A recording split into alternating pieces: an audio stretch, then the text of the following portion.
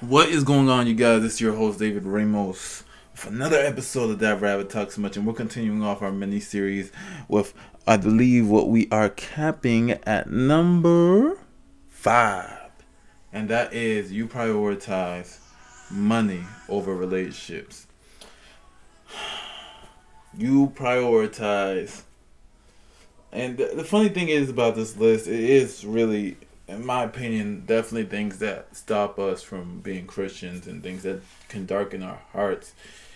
Your purpose and your calling is not for you to get rich. I'm sorry. That's not the number one purpose in your calling. Your purpose, I want people to understand when I say that, I don't mean be poor. I believe, and I've always believed this, and I'm kind of teeter-tottering it now with just some things God has revealed to me. You'll always be financially stable when you'll be financially stable, relationally stable. You'll be everything stable when your stability depends on God and not this world. It's not a question of that. Emotionally stable. You know what I'm saying? When your foundation is on God. You know what I'm saying? And that doesn't mean you're going to be perfect. Are you going to fall sometimes? Definitely. But you're not going to be walking around like a mess in these areas 24/7. You know what I'm saying? It's not the other extreme. I'm going to go somewhere in the moderate in the middle. You sometimes your budget books may be out of line. You may have more credits than debits.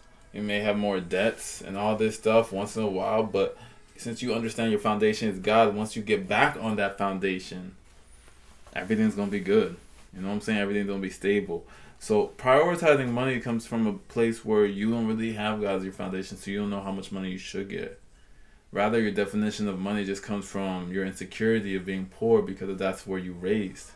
You were raised not having a lot. You were raised, man, I need money to get out of this place. I need money for me to flee. I need money for me to run. But rather, God's like, here's money so you can build. That's the thing with God. He's a generous God, but if you're not building anything with your money, why would he entrust it with you? But rather, people use money in two ways, and the latter is really how you get it from God. You know what I'm saying? People either use money to run from where they are right now, whether that's social status, whether that's how people view them, whether it's how they're treated, because they think it'll make them in a better place. But because you know that place you're in right now, you're always going to feel that way, no matter how much money you have. No money's going to buy you happiness. Why? Because you know unhappiness more than you know happiness. You know what it feels like to be away from God more than you know what it's like to be with God. And then the second way is you know how to build. You don't operate with money with a place that I don't have enough clothes, I don't have enough food, I don't have enough shelter, I don't have my own space, I don't have my own car, I don't have my own this, that, and the other. But rather you operate with money that, dang man, how can I use this to build the future? Not just for me, but for the world. How can I use this to build something bigger than myself, bigger than what I can dream or imagine? Now that's the way that we can build. You know what I'm saying? But the only way we can build using that is we have relationships to actually know what the world wants and what people need and what the people want. You know what I'm saying? Being in tune with that. Being in tune with it is not the same thing as being influenced with it. I'm just going to put that out there. And also, sometimes when we're influenced with it, it becomes us. And we can sometimes get hostile with people. And that's kind of leading to my other point, which I forgot what number we're on. 6, I believe. And that's being too aggressive and sometimes being too harsh as a Christian, being too opinionated. Can you be too opinionated? Yeah, and I've been realizing this, as God has really been telling me, David, if you believe that the whole Bible is about as true as the first, last, second, fifth, third book in the Bible, first, last, second chapter of the Bible, then rest on all of them. And it says in the Bible, man should not get into quarrels. You know what I'm saying? So that's one thing I've been really leaning on to recently. But definitely, y'all can't be acting too harsh and aggressive on these people. I'm just letting y'all know real quick, you know what I'm saying? It's just not good. You gotta be able to love once upon a time, you know what I'm saying? You gotta be able to treat people with love because that's truly what God wants. But being too overly harsh and aggressive and emotional when it comes to people, regardless if you say it's righteous anger, the thing about righteous anger is that it turns into salvation at the end of the day. That's what makes it righteous. The goal is salvation, not anger. But when you say righteous anger as an excuse to be angry and destroy things, you're not acting like Jesus, you're acting like the devil, the one that kills, steals, and destroys. Just putting that out there is not reflecting God. But when it comes, I'm going to be honest, there's two ways that people can respond to things. Mistakes, disappointment. And that's one of them is empathy, and another one is with disgust, abuse, hate, and shame.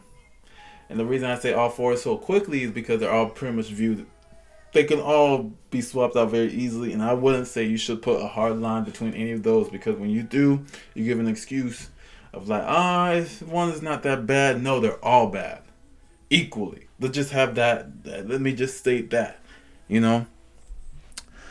And also, when you're harsh, when you're aggressive, when you quote unquote give tough love, that rewards and provides nothing. No value, no change.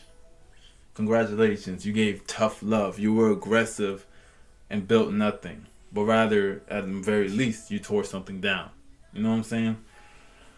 And it could be your relationship too. You know what I'm saying? People aren't transactions. They're not items to be fixed or troubleshoot. That's only by God. You know what I'm saying? And the last one I want to say today is that what stops you from being, and what really darkens your heart as a Christian, is that you criticize everyone else. And the last one to criticize yourself. It's funny. I've been finding that God's really been telling me to point things out in other people when they start pointing it out in others. You know what I'm saying? Like, hey, didn't you go through that? Hey, how did you feel when you went through that? Oh, you needed someone to punch you in the face? Okay. Because that's what it feels like sometimes when I tell these people, like, hey, listen, didn't you do that? Yeah. Oh, but okay, so you learned it on their own, but they gotta be harassed 24/7 because of their mistake. Okay, that makes no sense. Just letting you know. Like, that's the thing. A lot of people are like, yeah, like things that they know they get away with, they harass other people with, and that's the thing that really darkens our heart as a Christian, because it gives us the thing that, hey, we can correct anybody. And I'm gonna be honest, the one thing that stops me from correcting people sometimes is because I know I'm dealing with the same thing. I don't want to correct you in something that I haven't yet overcame. You know what I'm saying? But when I know through Jesus I overcame it, then we can have a conversation. And I'm not even going to correct you first. I'm not going to criticize you first. I'm going to criticize what I did. Because that's acting with love. Putting to you my mistakes and saying, I've been there too. But for me to tell you what you did and not by my own, that's just stomping on you, brother. That's just stomping you and putting you lower. Regardless of what your opinions on that is what it is. Alright, but that's it for the list today. Love you guys. Check it out for the last part tomorrow. I hope this really helped you guys learn what really darkens our hearts as Christians sometimes that we don't even notice. But share this to a friend. This has been another episode of Dark Rabbit Talk So Much. I love you guys. Take care. Bye-bye.